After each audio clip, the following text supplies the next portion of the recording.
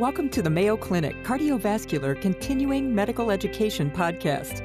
Join us each week to discuss the most pressing topics in cardiology and gain valuable insights that can be directly applied to your practice.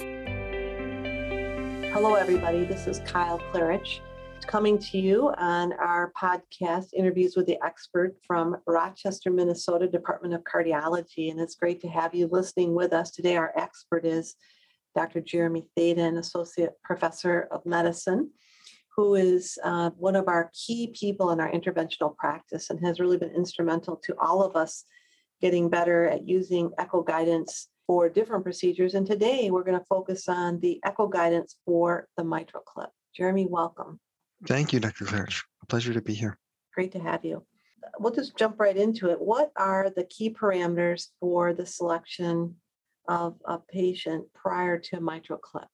So one of my kind of passions in echo, and particularly in structural heart, is to help sort of basically to use patient-specific anatomy to help guide therapies. And so what's interesting, what I see sort of happening over the years and in the future here is I suspect we're going to have multiple devices available in the relatively near future, I suspect, for treatment of various, valve pathologies, in this case, the mitral valve. I think what's going to be key for us is to sort of understand which patients are going to best, which patients and which pathology will best respond to which therapy. And so one of the things my research has focused on is defining what is optimal anatomy, what is the optimal anatomy that's going to give us a good result for edge-to-edge repair? What's the ideal patient for edge-to-edge repair? But if we think broadly, the key components are, we have to precisely define the mechanism, the location, and the severity of MR. If we think about mechanism, the mechanism will certainly affect where we put the clip. So for patients with functional mitral regurgitation versus a patient with a flail leaflet, we're going to very precisely place that clip right where the flail is. If we don't hit the flail scallop, we're likely not going to have a good result. And of course, we have to define the severity to make sure the patient is an appropriate candidate. Beyond that, I think some of the key measures that I think of are, we think about posterior leaflet length as an important one, because the devices available now, you basically have to have a certain length of leaflet within the device in order for it to safely not basically safely stay in the device and not dislodge or have single leaflet detachment. And so we frequently will measure what we call the mobile leaflet length, and typically the posterior leaflet's shorter.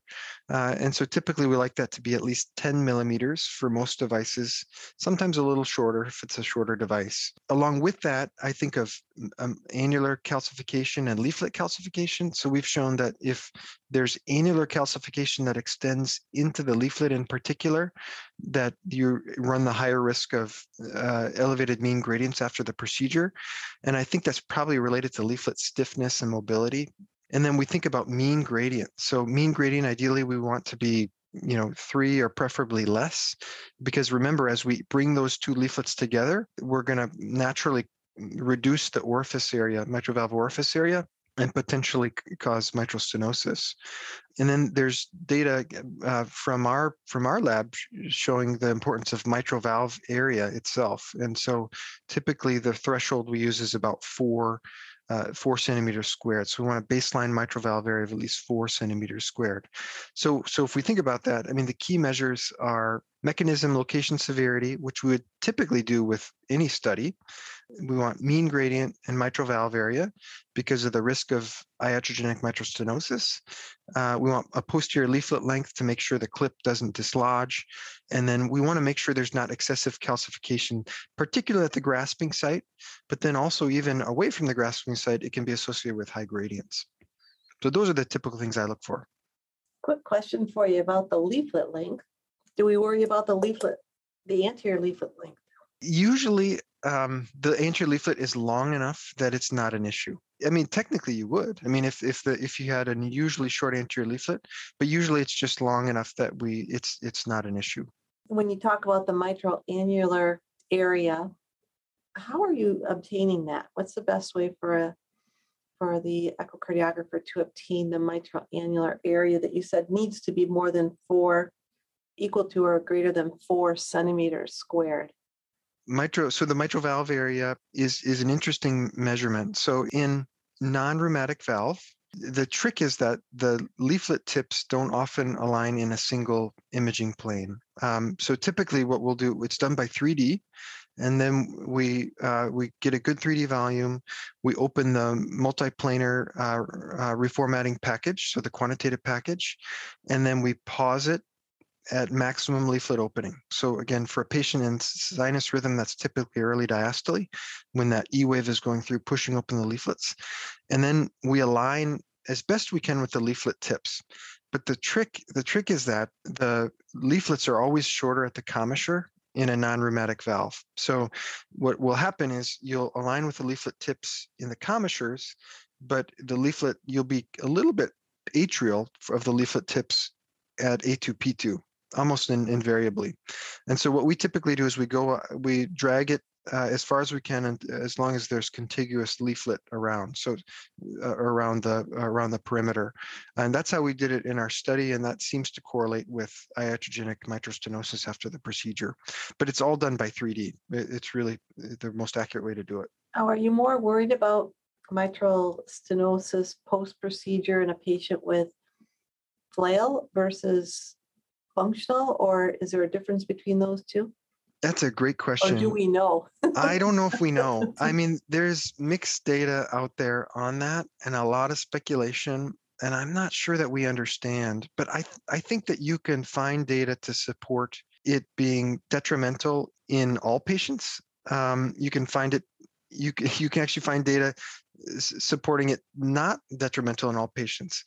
But I would say our experience is that when we leave patients with high gradients post-procedure, the outcomes are not as good. And there's likely an interaction with residual mitral regurgitation as well. And there's an interplay there, because if you have a patient with a small valve area to begin with, we're often left with a decision. Do we reduce the MR more, or do we leave them, or do we cause some iatrogenic mitral stenosis? And that's a decision you have to make. Clinically, we found in our data that if we leave a high gradient, the patients tend not to do as well. But I think the other key point about that is that these are the patients that we probably want to select out and think about other therapies, right? So maybe these are the patients where a different device, a different therapy may be a better solution. So we're not leaving them with high gradients afterwards, so we can reliably get rid of the MR, not leave them with a high gradient. And that's really why these parameters are so important, because we want to sort of integrate these findings and then get the best device for each patient and really individualize it.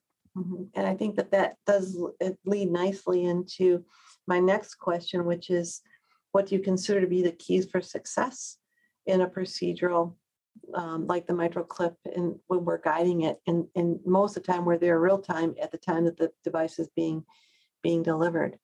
Interventional echo is interesting. I mean, it can be fun, kind of being part of these procedures, because it's often a very active and dynamic procedure. But I mean, I think some of the keys are being efficient.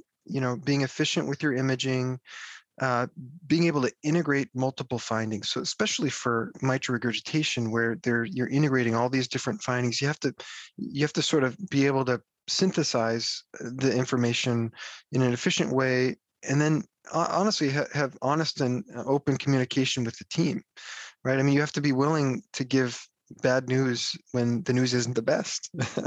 It's easy to give good news, but I think what I think is important is to be honest, and then have an open discussion about the best way to proceed. And so I think if you have a good relationship with the team, that's huge, because then you can sort of speak honestly and have a conversation about what's going to be the best option for the patient. So I think those are, to me, being efficient, having experience, having a good relationship with your team, and open and honest communication are some of the keys to really doing a good procedure and having the best results for the patients. I know that you alluded to the gradient being too high, and that's probably what you're talking about when you have to deliver the bad news. Now we have too high of a gradient. Do we retract one of those clips, or what do we do, or we still have FR? Are there hard and fast rules about how much gradient you leave behind? I know you kind of said, well, it's a clinical judgment, but are there some guardrails that we could leave our audience with about the gradient that you'd be comfortable with, the gradient that might be, oh, well, this is intermediate, it's not perfect, but we'll stick with it, and a gradient that would just be plain too high? Yeah, that's a great question. I think it's patient specific. I would say generally we like to keep our resting gradients less than 5, but that's sort of an ideal scenario. So I think, we look at the residual MR, the transvalvular gradient, and we often look at left atrial pressure too, to get a sense of how the patient's gonna feel after the procedure. Somewhat younger patients, or maybe more accurately, more active patients, where they may have a more dynamic heart rate range, I think we're a little more reluctant to leave those patients with high gradients, whereas in a patient that we know is going to be less active and maybe won't have such a dynamic heart rate range for whatever reason, maybe you're comfortable leaving a little bit higher mean gradient as long as you're improving the MR.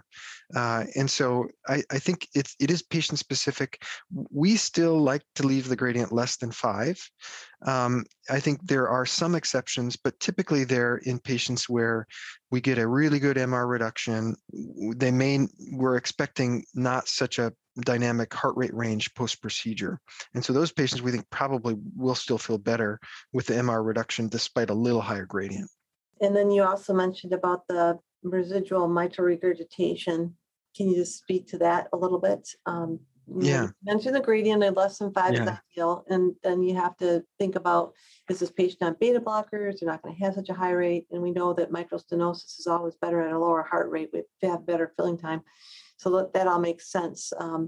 But what about the MR? I mean, that's also could raise the gradient, right? I mean, if you leave someone with a fair amount of MR, that could be playing into the gradient. But more importantly, I think we're constantly, as interventional cardiologists, trying to strike that balance between how much MR do we leave and where is that gradient coming from?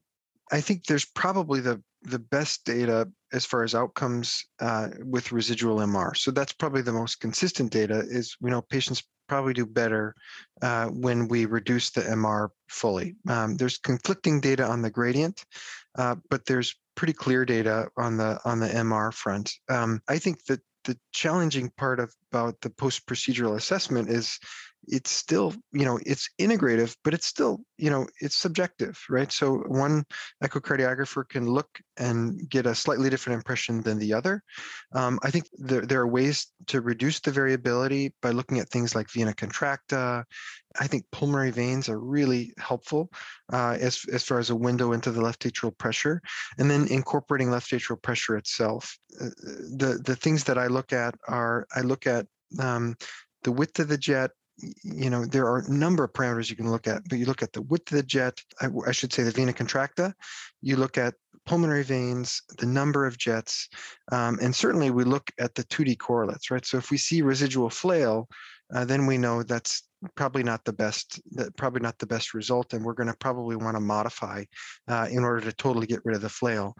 And then the other thing that we incorporate is the pressure. So for instance, if we see mitral regurgitation that's maybe a little bit more than we would have wanted, but maybe that's in the setting of the systolic pressure jumping 20 points and the cardiac output improving, then maybe we're a little more comfortable with that because we've already seen a hemodynamic improvement, right? If the left atrial pressure went down, systemic pressure went up, cardiac output went up, these are all sort of, it's part of the integrative approach. And so that's kind of the nice thing about this is there's, the amount of data and the collaborative approach, which hopefully leads to the best outcome for the patient. And a reduction in that big V wave. That's right. That's very satisfying, isn't it, to see that V wave go away? Yeah. So I think what I heard you say, and correct me if I'm wrong, is you want to leave the mitral valve gradient after the procedure less than 5. That's kind of one of those things. Above 5, you got to look really hard at all the integrated parameters. You're going to use the echo parameters. The interventional cath person will look at the LA pressures, the V waves, the cardiac output. And then you would want to make sure that the post-procedure MR is as minimal as you can get it. But reading between the lines on what you said, we're never really going to, well, I shouldn't say never, you never say never in medicine, but it's rare to completely resolve all the MR. Yeah, I mean, I think that the procedural results have improved over time. I mean, when you compare a first generation device and early experience to the much more high volume now and having access to 4 different devices, that definitely the results have improved. I think that what will improve our outcomes overall over time will be probably having access to other devices which are maybe better for different patient anatomies. And we're starting to see that already. But I think having access to devices where outside of clinical trials, where a patient has maybe suboptimal anatomy that we know we might not get the best results, or we're less likely to get the best results, we can refer those patients for a different device, which we can do through a clinical trial now, but we'll certainly have better access once some of these devices are clinically approved. Well, this has been very informative. I don't know if there's anything else that you wanted to say to our audience or summarize any of the key points. Tried to do that moving along, but I think there's a lot of data here, a lot of nuances. It's one of those things where it's evolving too. So, and I appreciate all the research you're doing to help our practice and the rest of the world understand how to screen these patients ideally. Thank you, Dr. Klarich. I appreciate it. Thank you to the audience as well for listening in on Interviews with the Experts. And thank you, Dr. Thaden, for your excellent discussion today about how to guide the interventional mitral clip procedure with echocardiography. Thank you for joining us today. Feel free to share your thoughts and suggestions about the podcast by emailing cvselfstudy@mayo.edu. Be sure to subscribe to the Mayo Clinic Cardiovascular CME podcast on your favorite platform and tune in each week to explore today's most pressing cardiology topics with your colleagues at Mayo Clinic.